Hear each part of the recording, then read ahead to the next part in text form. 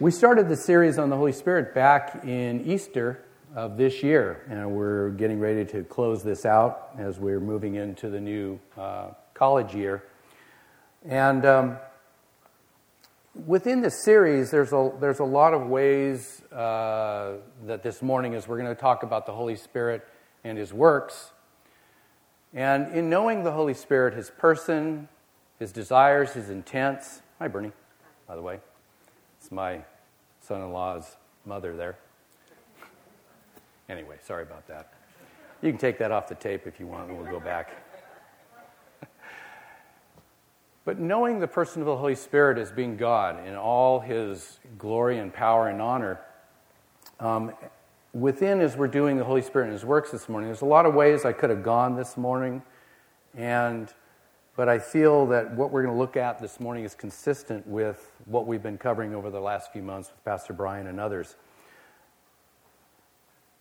To understand God's mind and desires and how we fit into the works of the Spirit, it's really important that we understand, first of all, the larger storylines in the Scripture and in time that we're going to go through this morning.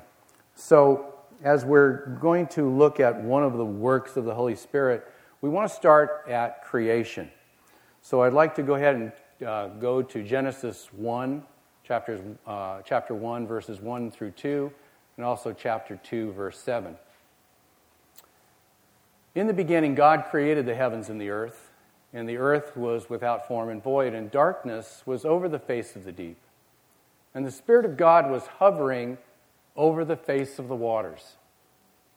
And then in chapter 2, verse 7, we read that the Lord God formed man from the dust of the ground and breathed into his nostrils the breath of life, and man became a living being. So within the storyline of the Scriptures, the entire galaxy, this planet, the creation of man, we see the Spirit of the Lord breathing into man and making him a living soul. And throughout this huge timeline that God created from eternity, we see galaxies, space, moon, the planets, the earth. All the foundations of the earth were formed at the Holy Spirit's command. And through His own wisdom and understanding, everything we see was made by His invisible power of His might.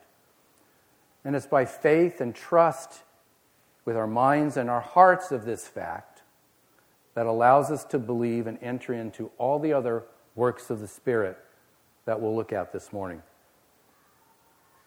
And so as the creation of mankind, we see the Spirit of the Lord breathing into man, making him a living soul, which is different from all other creation because we're made in His image, visibly representing His personality, desires, and intents. So what are some of the main purposes of the Spirit's work in making us as men and women and children and all other creation that we see throughout His Word? Well, I believe one of the key purposes is really to show God's glory, His power, His pleasure, and desire that He wants to be carried out. Let me read to you from the book of Revelation, chapter 4, verse 11. And this is in the heavenly scene. All the angels, all creation is worshiping God and the Lord Jesus. And this is what it says. Let's go to the next slide. Oh, I'm sorry, I don't have that slide. I'm going to read it to you. You are worthy, our Lord and God, to receive glory, honor, and power. For you created all things, and by your will they were created and have their being. Now, when you think about this verse and you hear that verse, all creation really is for His pleasure and His desires. Even us as men and women, we live, we move, and even our very breath is through Him and controlled by Him. Throughout His Word, we see men and women and children born for certain times and seasons, and His purposes worked out through each one of these individuals in meticulous detail. I just want to say in this room here, there are no accidents. There's no oops. There's no mistakes. Each one of you were formed and shaped in your mother's womb by the Spirit of the Lord. And you are made for this time in creation and for purposes that are beyond even your imaginations. He planned for you even before the world was created. He had you in mind. So no matter what somebody may have said to you, your mother, your dad, other people, you're not an accident. You're not a mistake. You were made for this time and this season, and God formed and shaped you. And whether you know this person of God or not, you still are who you are because He made you for Himself and for His pleasure. That's really important. So on the one hand, when we look at creation, and when you came here today, I mean, look at where we live. It's incredible. All of this was made by His hand, by the Spirit of God. So on one hand, we're grasping this incredible spiritual reality that helps, and when we do grasp it, and we understand with our mind, and we grab it with our heart and enter into that, it helps deliver us from our own self-absorption and our narcissistic pride. But when we see creation and we see God doing that, we also have a lot of questions raised about the death and destruction that we see in creation and even in our lives. Our personal bodies, our friends, our families, when we see death and disease and accidents that occur. So the second main purpose of creation of the Spirit in looking at this may not answer our specific questions about causes and reasons for these things that happen, but it will give us a long view of God's intent and desire and how you and I can fit into that. Because remember, after the rebellion and fall of man, with sin and Satan's work entering into this world with destruction, we see throughout Scripture, as you read the storyline, that God's intent was to recreate, renew, heal, and restore creation and people's lives through His Spirit. We see the Spirit of God restoring God's kingdom of light for Satan's kingdom of destruction and darkness in people's lives, in nations, and all over creation. And even after times that we read about in the Scriptures, when God makes a decision to tear down or destroy something, He either restores, He recreates, or He makes something new. Even in the last judgment that's talked about in the book of Revelation, as terrible and destructive as it is, and it is terrible to read what's going to happen on this earth in the future. However, we see at the end God creating a new heaven and a new earth, bringing restoration and healing. So we continually see Him working out throughout man's history. Now, I'm going to stop in a minute and just make a little side note on this. One of the things that sometimes in our devotions that we read in the Scriptures or we spend time with the Lord, sometimes it's hard to see the larger picture, to see the big E on the E chart, the larger timeline of what the Spirit of God is doing. So I want to recommend something to you. How many of you have heard of the One Year Bible? Okay, fair amount of you. If you're not familiar with this is something that was designed by a group of men and women that wanted to bring out the bigger picture within a year's time and make it easy to read the Bible in a year. And the One Year Bible came about. Every day, a passage from the Old and New Testament, Psalms and Proverbs, you can read this. And it takes about 15 minutes or so to read that and go through it. And it also has an audio component with the online version. But what it does is it helps give us a more complete, full picture of what God is doing, what He's like, what that looks like in history. And it also gets us out of our little realm of history that we live in and see how that we fit in to God's bigger picture over time in eternity. So if you want to buy it, you can go down to the Bible bookstore, you can order it online, or if you want to just simply go online and get it, I put up the URL address of that, www.oneyearbibleonline.com, and I'm saying this for the purpose of the podcast, /weekly 1-year readings hyphenated with all those words. So if you're on your smartphone or you've got a smart tablet or you just want to write it down, go ahead and take a look at that. I'll give you a minute to put that in.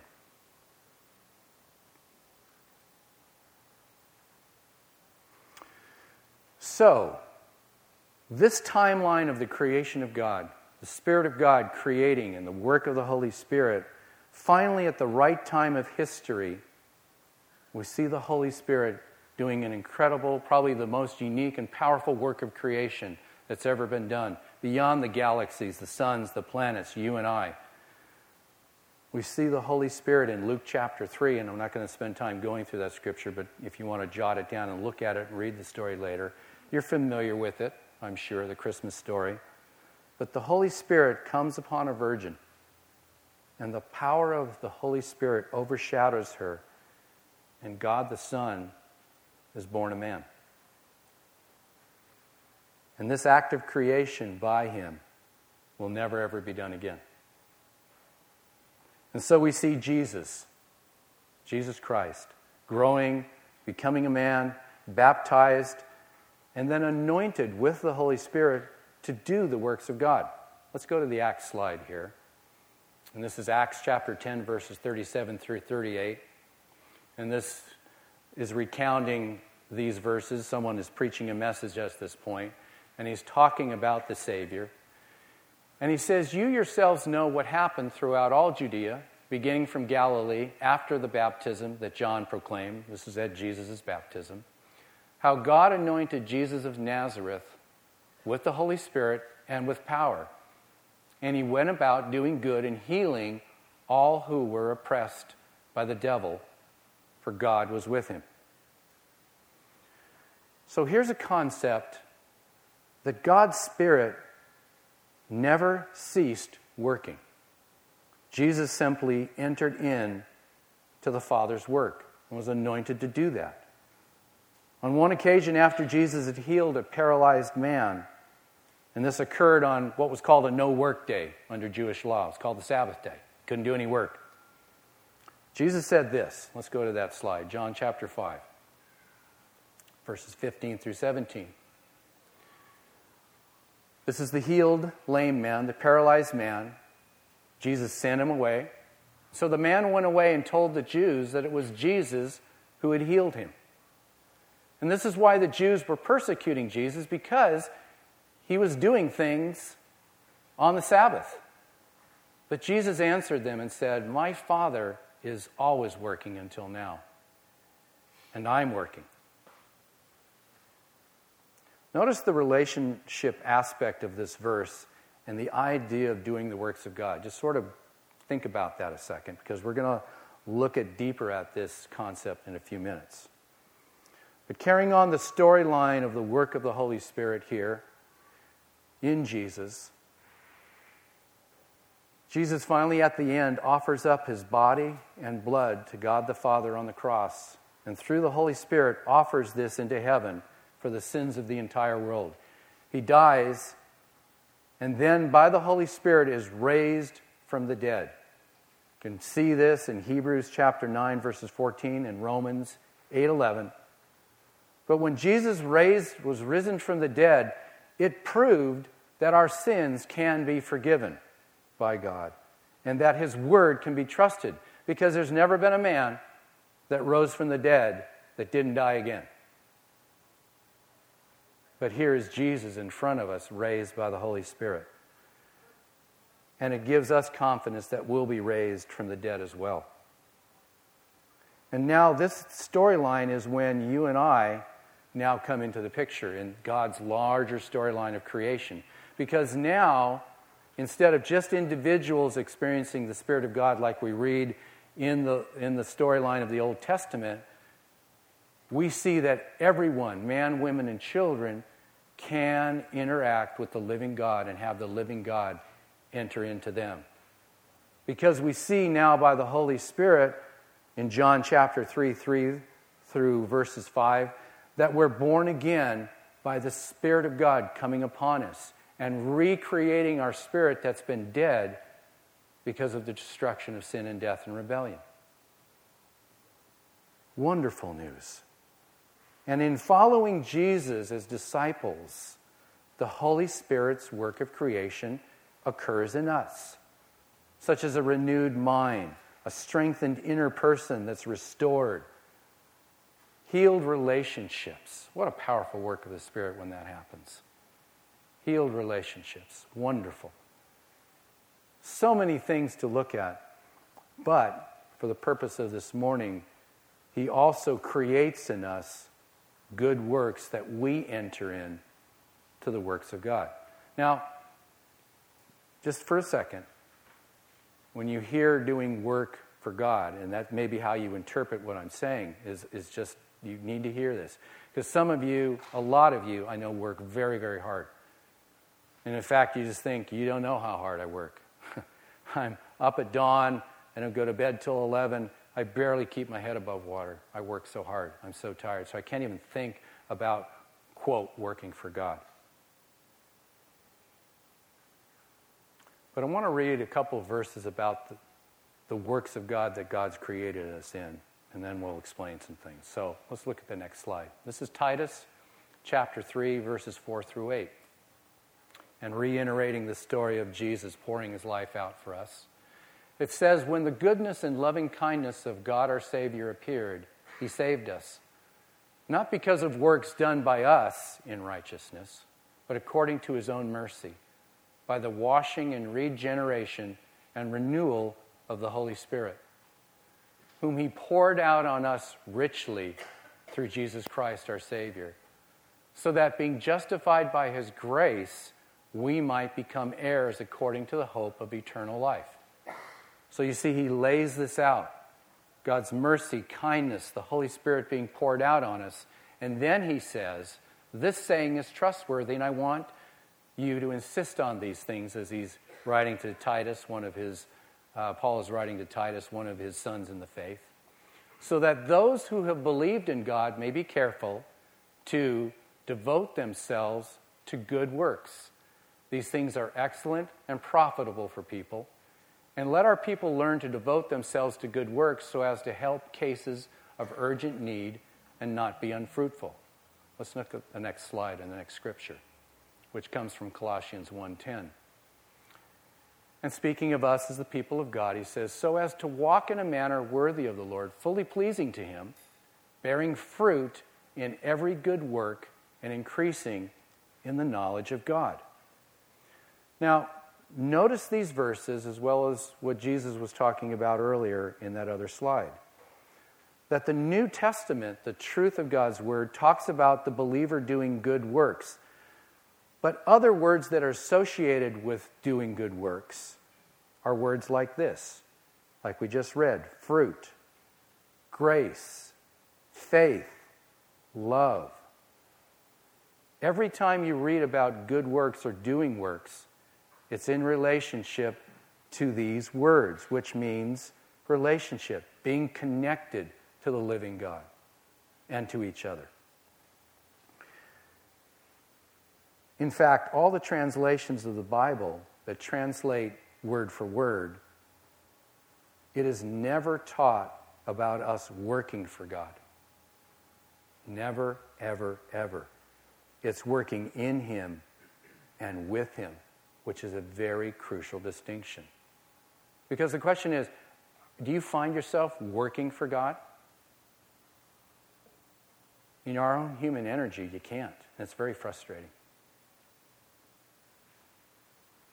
But let's look at Matthew chapter 11 to see how this works, working in partnership with Jesus and the Spirit of Jesus. Let's look at Matthew chapter 11, verses 28 through 30.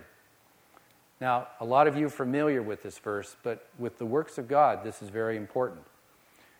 Jesus says, come to me, all of you who are laboring and are heavily loaded, and I will give you rest. Take my yoke upon you and learn from me, for I am gentle and lowly in heart. For you will find rest for your souls. For my yoke is easy and my burden is light. Now, does that encourage you? obviously, unless you're a farmer and you've worked with teams of horses and oxen, the idea of a yoke is something that is kind of like you have to form a picture of this. But obviously, in agrarian times, you'd have a team of oxen yoked together with this wooden thing that would go around their necks, or a team of horses that would be put together to pull a plow, to do the work, to pull loads. This is what Jesus is inviting those who follow him into. Because remember, it's the Spirit of Jesus that's doing the work. We've seen up to this point the works of the Spirit in creation, and doing the works of God are dependent upon him and not dependent upon us. That should be good news. Because obviously, we work hard. We are driven in our society. But Jesus is saying, look, you that are laboring under a deep load, come to me and I'll give you rest. Take my yoke, learn about me. I'm gentle and lowly in heart. Find rest for your souls. Never in this picture is, okay, here's what I've given you to do, go do it. It's all about, no, be linked to me. I'm carrying the heavy load. Work with me. That should encourage you. That should give you strength. Because yes, toiling in the Lord sometimes is very draining. And sometimes you are drawn out in doing that. However, the energy of the working of the Spirit of Jesus carrying the load strengthens us.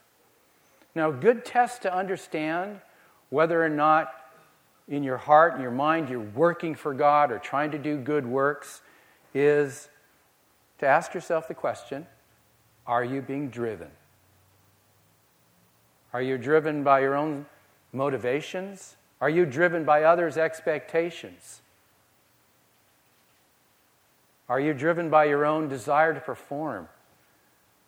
Or are you shepherded and guided by the Spirit of God and by the Spirit of Jesus?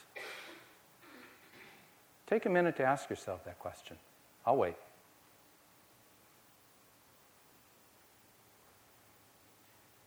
In fact, Lord, we are sometimes so heavily loaded.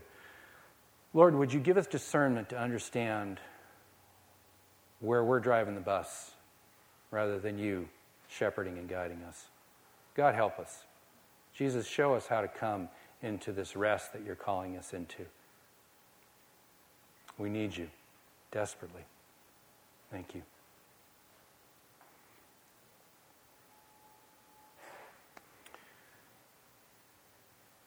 In fact, as we look at Hebrews chapter 3 and 4, and I'll have you read that for later, but just jot this down. It talks about the Sabbath rest that God has prepared for his people.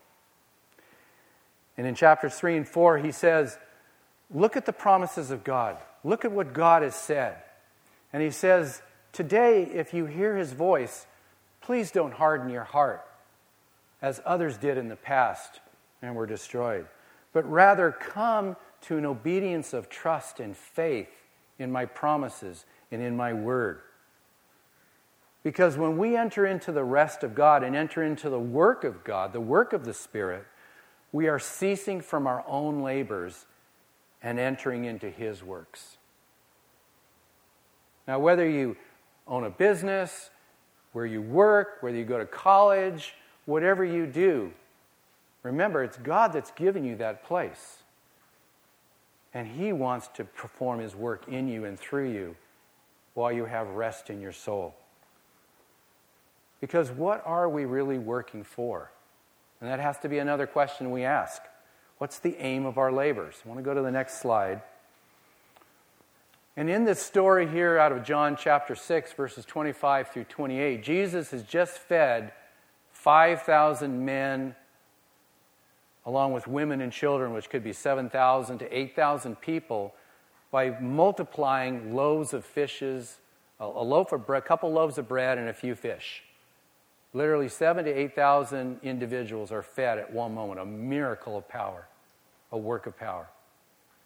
Jesus gets into the boat with his disciples, goes to the other side of the lake, and while they're doing that, all the crowds run around the edge of this lake of Galilee to come around, and which is where we pick up this verse on the story here.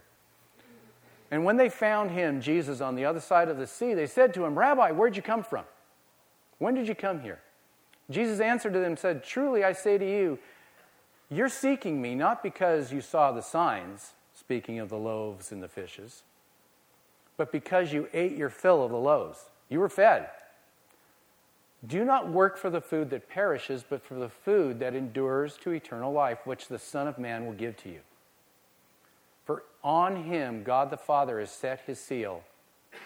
So after they heard this from Jesus, they said, "Well then, what must we do to do the works of God?" Jesus answers in this next verse.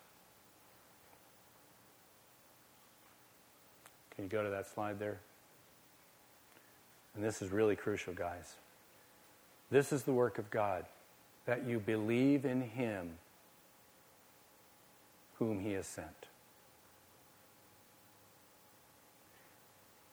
It isn't anything that you have to do to enter into the works of God, except to give yourself to the one who's been sent, who's Jesus. Believing in him is the relinquishing of our own sets of desires, our own sets of labors, our own sets of drivenness that can drive us, and exchange it for a place of rest and laboring with power by believing in him. You want to do the works of God? Simply trust and believe in him. Simply follow him, is what Jesus is really saying here. Because you see in this verse, most of these people, after seeing the works of the Spirit through Jesus, were only interested in maybe having their basic needs met. And aren't we sometimes really the same in coming to God, walking with God? Sometimes Jesus can become nothing more than just a Walmart superstore, a one-stop person for all my needs. That's what Jesus is. I mean, I got to be honest. I do the same. Don't you? But he's so much more. He's so much more. His works in person are so much more, and so are you. You are called to so much more. You and I have been appointed and called again for this season of time, and you are made for so much more. Let's go to John chapter 4, verse 34. This is after Jesus had been talking with the woman at the well. Again, you can look at the story. I'm kind of shrinking this down to a shorter version here. Jesus has been talking to this woman at the well, has ministered to her. She's gone off back to her town to tell them that she's found the Messiah. And they had been working for days. They were tired and hungry. So was Jesus. The disciples come up and bring him food and say, "Master, eat." He says, "No, I don't need to eat." "What do you mean you don't need to eat? Did you get something to eat somewhere?" Do you read the story? But look at what Jesus says to them. He says, "My food is to do the will of him who sent me and to accomplish his work." When you are in union with him and working what God has already been working, and you're entering into his work, it literally becomes like food. It feeds you in the deepest part of your soul. Satisfies you like no other work can do. Because you're entering into something that's larger than yourself. It's something that has eternal value, the work that you enter into. And you have an eternal reward. I hope that encourages you. I hope that just drives you into a deeper place with him. Now, doing the good works of the Spirit, we can see many examples in the Scripture. We see in the book of Acts a woman named Dorcas. Again, terrible name for a woman. You would never name your girl Dorcas. I probably wouldn't either. But Dorcas is doing all these good works. She's, feeding the poor. She's sewing garments for people that don't have any. And she dies and she gets raised back to life. And then we see a woman that is a widow. She's widowed. This is in Luke's account of the Gospels. where she is lost her husband at an early age, and for the next 50 years, all she's been is a prayer warrior in secret, doing this wonderful, incredible work with the Spirit of praying for Israel and waiting for the Messiah. And this church is filled with people that do wonderful, good works of God and show it out of their good lives of tenderness, compassion, caring for those who are sick, and taking care of the wounded. And sometimes a good work can look just holding the hand of someone who's lost a husband or a child and just crying with them. That is a good work of the Spirit.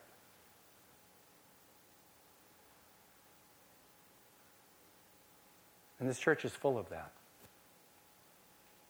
But I'm going to encourage you into something even greater here.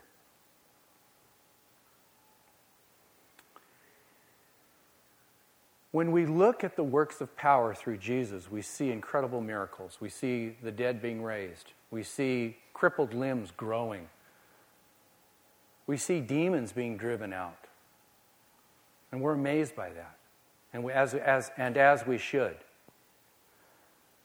This is the works of power that have a greater purpose. And I want to go back to Matthew chapter 11. This is the same chapter we just read about. In fact, a few verses past what we're going to look at is where we read that verse, "Come unto me, all you that are loaded down and heavy laden, and I'll give you rest."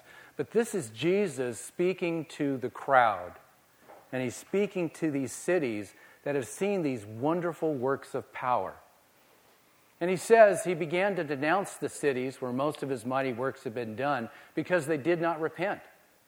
Because they didn't change their mind and turn around because of what they had seen. He says, "Woe to you, Chorazin, woe to you, Bethsaida, for if the mighty works done in you had been done in Tyre and Sidon, which were ancient cities that were destroyed, they would have repented long ago in sackcloth and ashes. But I tell you, it will be more bearable on the day of judgment for Tyre and Sidon than for you.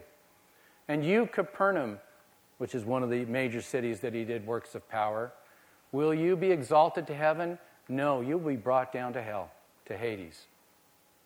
Let's go to the next slide.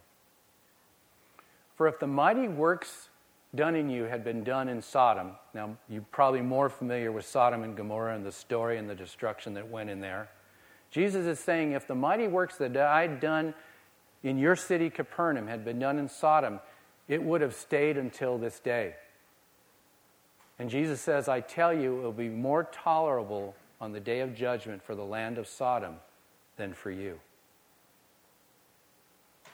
And so we see God's purposes to show the mighty works of power are to bring, first of all, an end to human energy which can mimic God's work.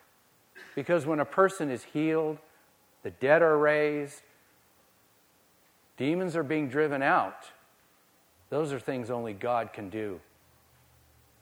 And our own human weaknesses can never begin to accomplish.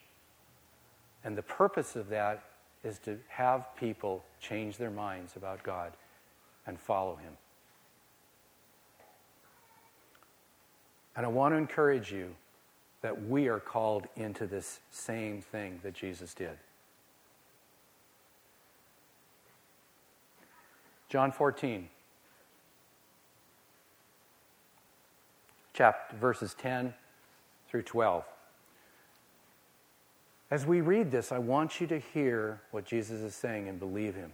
Because Jesus is clearly telling us in this verse that through our believing in Him and giving our lives to Him, the very same works of power that He did are going to be happening through us.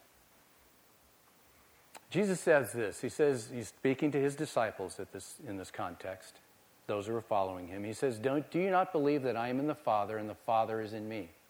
The words I say to you, I don't speak on my own authority, but the Father who dwells in me does His works.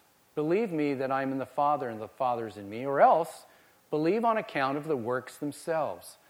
Truly, truly, I say to you, whoever believes in me will also do the works that I do, and greater works than these will he do, because I'm going to the Father. Now, earlier in John, Jesus has said, whoever believes in me will have eternal life. Was he just speaking to the group of men and women at that time? What do you think? No. Whoever hears his voice, whoever trusts and relies on him has eternal life. That's for you and me. A few chapters later, Jesus is using the very same language for us to hear. If you really believe in me, we'll also do the same works that I'm doing. You see, just as I said at the beginning, you doing work for God will never cut it. But entering into what he's doing, that's a different story altogether. That's amazing. How would this look in normal life? Let me give you an example. Many years ago when I was playing baseball, one of my legs could carry me and I didn't rip out my groin and everything else with it like I've done before. I was on a softball team in Southern California with a group of other guys. It was a church team. And we were practicing one day. And all of a sudden there was this huge accident where a girl had been run into right along the road where we were practicing. So we threw down our gloves, ran across the field, jumped the fence, and walked into this scene of just absolute devastation. There's the girl lying there. We can see her lying there. The car's off to the side, crumpled against a stone pillar. The guy's staggering around. The mother's run out of the house screaming and crying. Neighbors are gathering around. And so we run into this scene and we go to the girl, and the girl's just lying there. She's not breathing.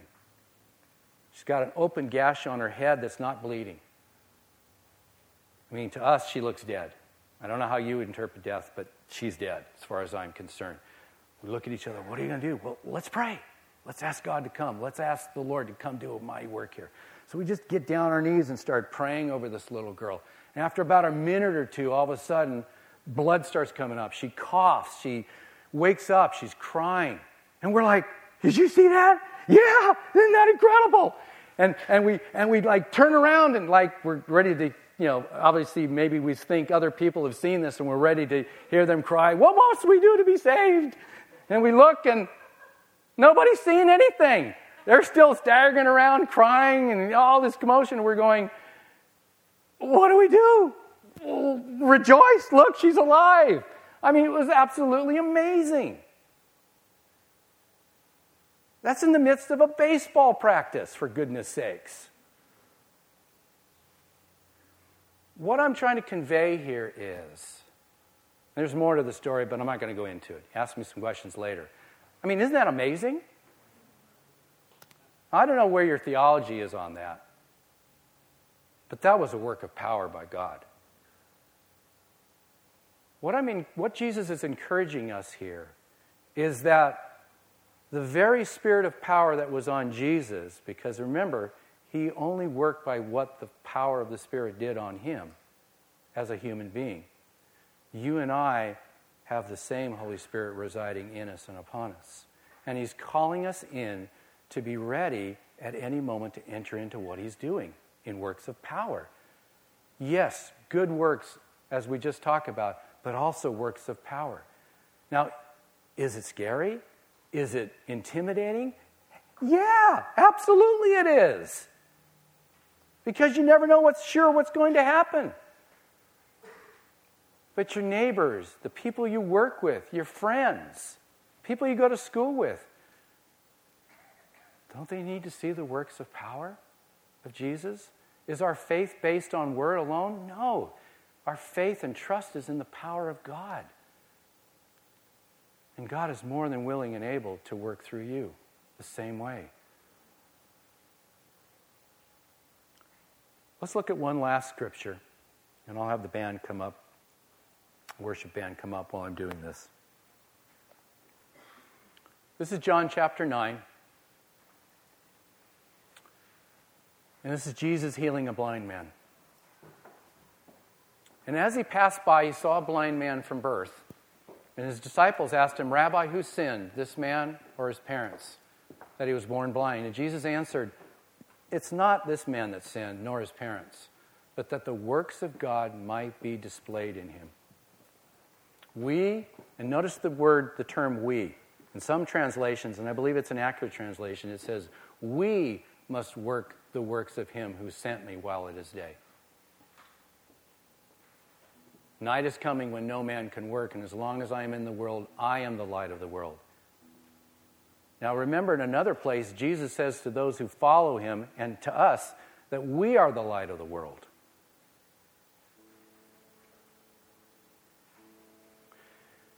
Jesus said something very interesting to you and I.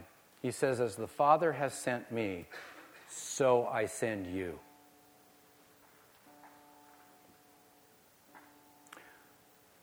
I just want to encourage you, as we see God working from eternity, we see the Holy Spirit working, I want to encourage you and draw you in to partnership with the Spirit of Jesus. I would ask you that you would find yourself given over to what God is doing.